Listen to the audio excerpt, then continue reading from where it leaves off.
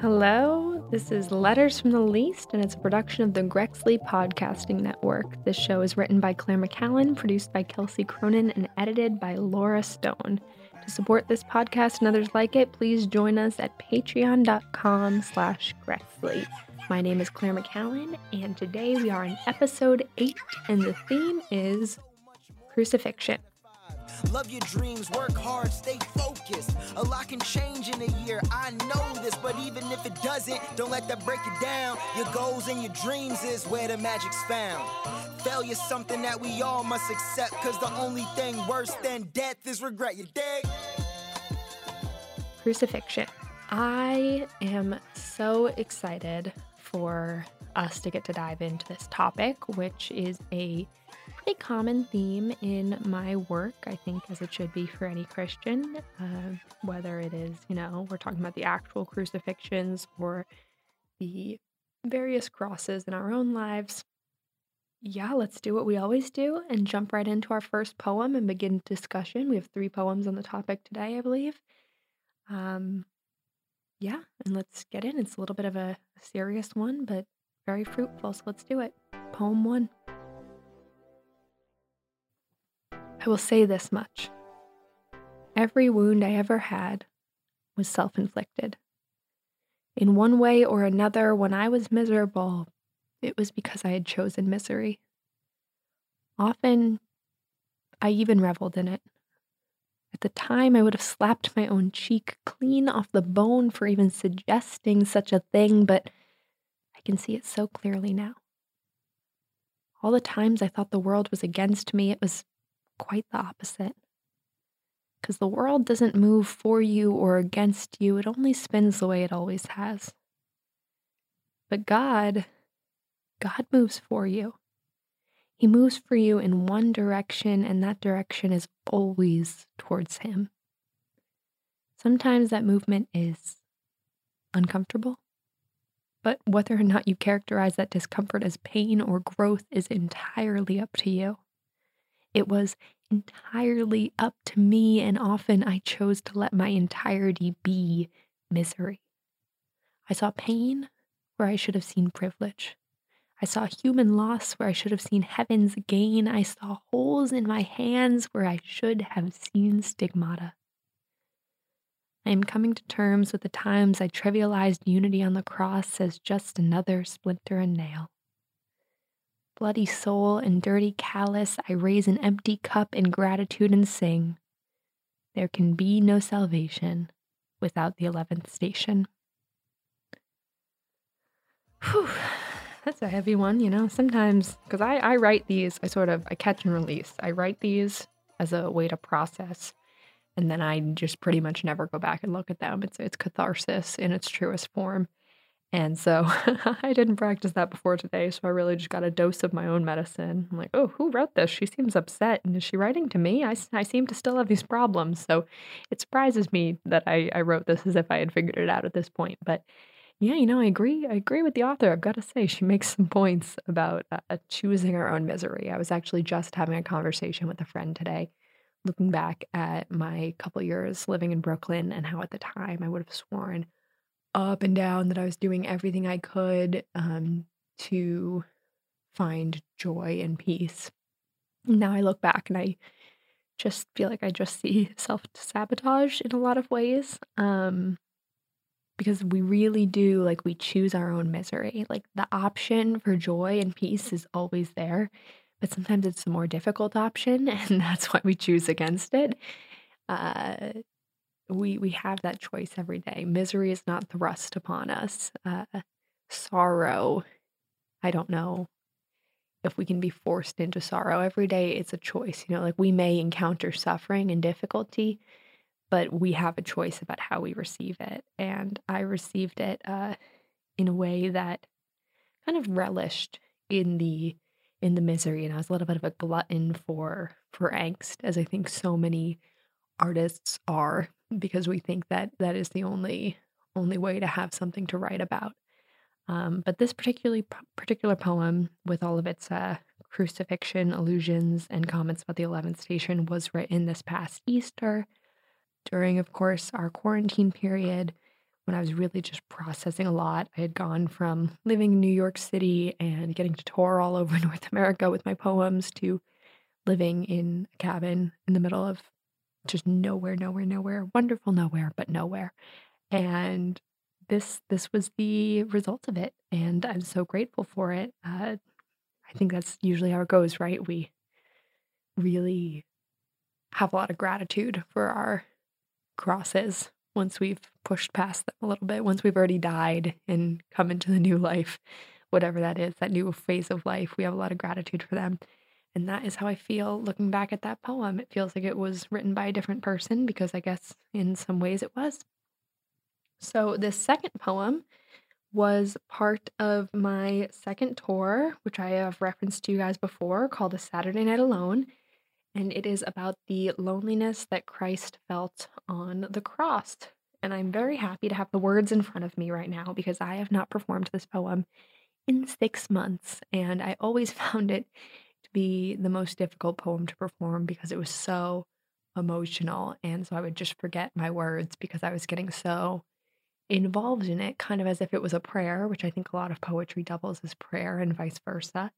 And also, I was always performing this poem at churches and Christian universities. So, usually, for some reason or another, the way the rooms were set up, I would be performing, and there would be a giant crucifix in the back of the wall looking straight at me. So, I was always delivering this one straight to a crucifix, and it was unnerving in a very good and necessary way. So, poem 2.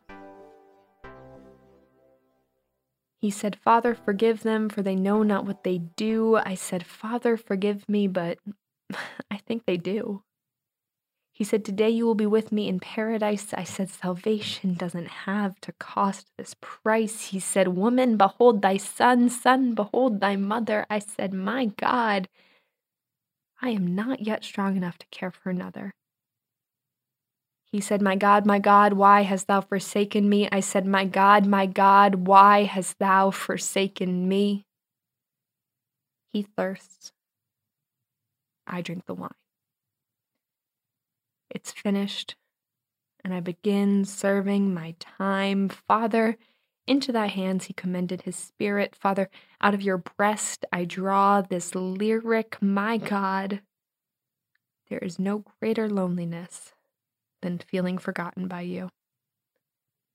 And I know that I often forget you too when I'm happy and busy and things are good. I don't always include you the way I should. Sometimes it feels like when your son went home, we lost touch. It just feels like you and we don't talk that much. And I know I could come over. I know you've got a ready and willing shoulder for the tears and the fears and the victories and the mysteries, but selfishly, Father, I just need you to come to me. Father, forgive me, for I do not know what I'm doing. Today I want to be with you in paradise, but today I don't want to take your advice. I don't want to be anyone's mother. I'm scared of being held accountable for another. My God, why have I forsaken you? When the things you ask of me are so simple to do. He thirsts. I hoard the drink.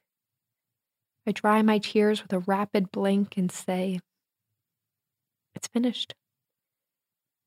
But he says it's only just begun. He says, Father, forgive her, for she knows not what she's done.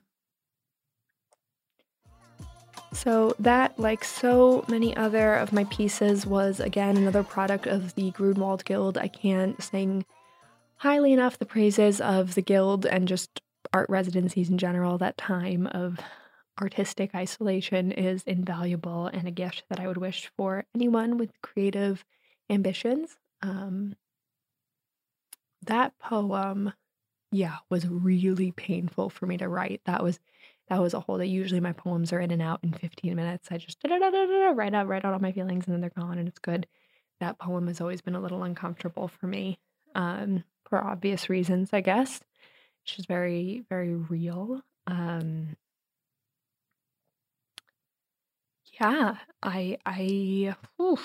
always struggle with that one, because it really is written as a funny little mix of a diary entry and a prayer. And all of the times that I have said, especially the part where it goes, I dry my tears with a rapid blink and say, "It's finished."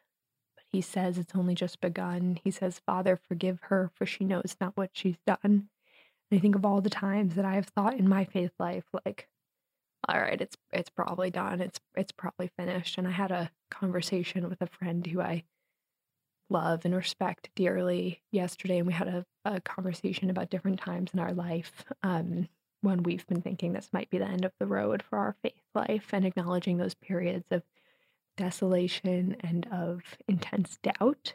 And I had a period that began my senior year of college, so I guess we're looking at three and a half years ago, and lasted probably like 2 or 3 whole years. I didn't realize it. I kept thinking it was done, and it was still going on, of doubt.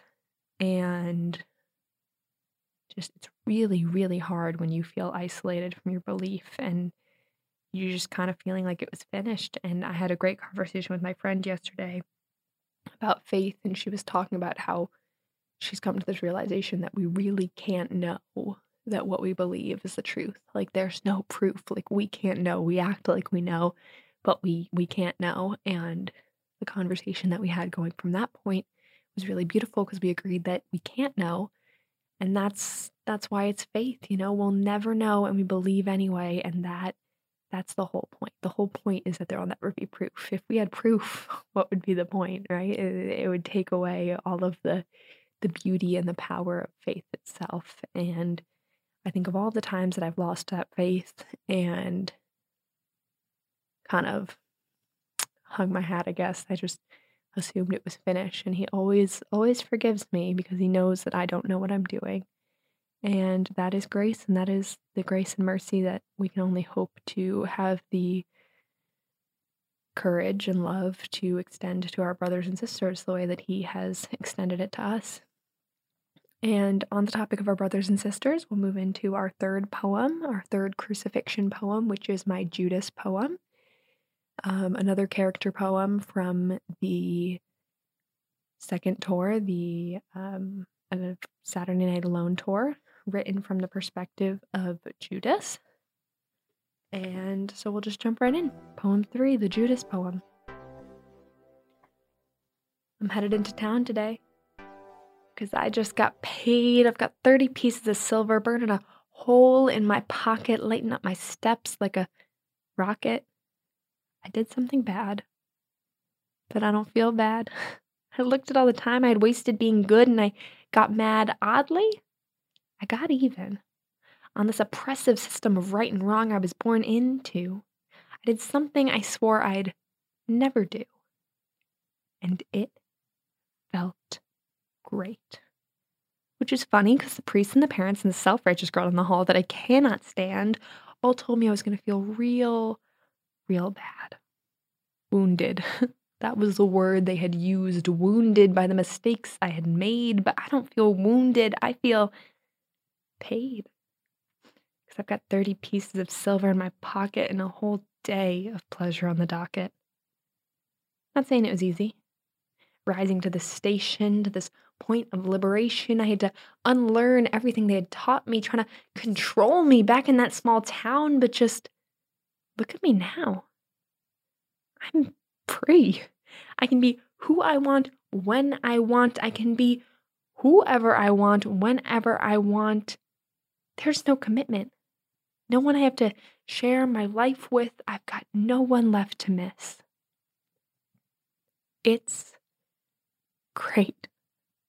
I've been paid, and I don't worry so much anymore about what God's got in store. I'm not subject to being his subject. I don't follow the man.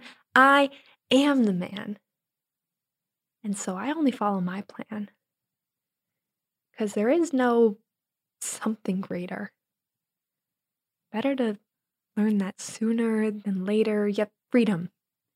Freedom is my God. Pleasure is my Lord. And since I've only got one life to live, you can rest assured I'm not going to waste it worshiping someone who doesn't exist. Come on. All it takes is just one kiss, hand him over to the Romans, and you're free. No, better, you're paid. Some might call me selfish, but I call me self-made. Sure, you'll lose him, but think of everything you'll gain. Money, sex, power, fame. So yeah, I'm headed into town today to celebrate. Gonna buy myself something nice. Maybe a little frosting, a little ice. Maybe a necklace. Some braided rope for when I'm feeling reckless. Seems that now that I've decided he's not worth living for anymore, I've left myself without much to live for. Well, I mean, there's money, sex, power, fame. But now that I know it's all just a game, it's not really as much fun. I mean, what's the point in playing if you've already won? If you've already been paid? So, thank you for bearing with me through that very long poem. I know it is a heavy one. That was another tricky one as far as writing. Again, also written at the Grunwald Guild. Painful to write and painful to process where it came from. Because of course the whole thing, like all of my poems, just poured out within like 15 minutes. But then it was a matter of like, whoa, where did that come from? Like you must have some things that you are not dealing with. And it has been a you know what I'd say usually my poems for me, they're just catharsis, most of them, but for this one and the previous one, they've been more than catharsis, they've been catalyst, and that has been a huge gift, and they serve kind of in a way that I can only really compare to the Litany of Humility, where it doesn't change, but every time you read it in a new day or week or season of life, it applies in a new way and it serves as a gut check. And I feel so grateful to have these poems as prayer and to, especially with the Judas poem, to have the opportunity to empathize with one of the greatest quote unquote villains of the Bible. To see this person who we just associate as selling out Jesus, but to empathize with him to the point where we are able to recognize the ways that we sell out Jesus daily is humbling and I think important. And that is why I'm so grateful for those two, perhaps my darkest poems, but those two poems. But we will end on a positive note, as we try to do, with a very short poem that was written during quarantine, after they shut down the churches, and none of us were able to go sit in adoration or receive the Eucharist. We were separated from the sacrament. We were separated from each other. There was no community. It was really a harsh reality at the time when it was first happening. And so I wrote this short poem while looking at the sun and kind of imagining my time looking at the sunset and taking in the sun as adoration and kind of as a universal adoration because we could all see it from our windows even though we were segregated. Poem 4. There sat the entire world, exposed for him, consecrated to a God of mercy in a merciless time, begging to be taken off the cross as their blood turned to wine. The Father looked with compassion at the spectacle, his children taking a turn in the receptacle. And as they suffered, praised, and mourned, the world learned that to wear a halo is to wear a crown of thorns. Yeah, rereading that now, this was fun because for today's episode I didn't do a practice read through, so I'm getting a fresh pair of eyes on everything for the first time. I haven't read that poem maybe in like 5 months. Yeah, I think we are all being given a great opportunity right now. I think we're being given an incredible opportunity to unite with the cross through these months of uncertainty and through this pandemic, and I feel very grateful for it. And we are having our turn on the cross in a way that is so incredibly Catholic because it is so incredibly universal. And what a gift for the church, even when we can't be united physically, that we can be united in this shared cross.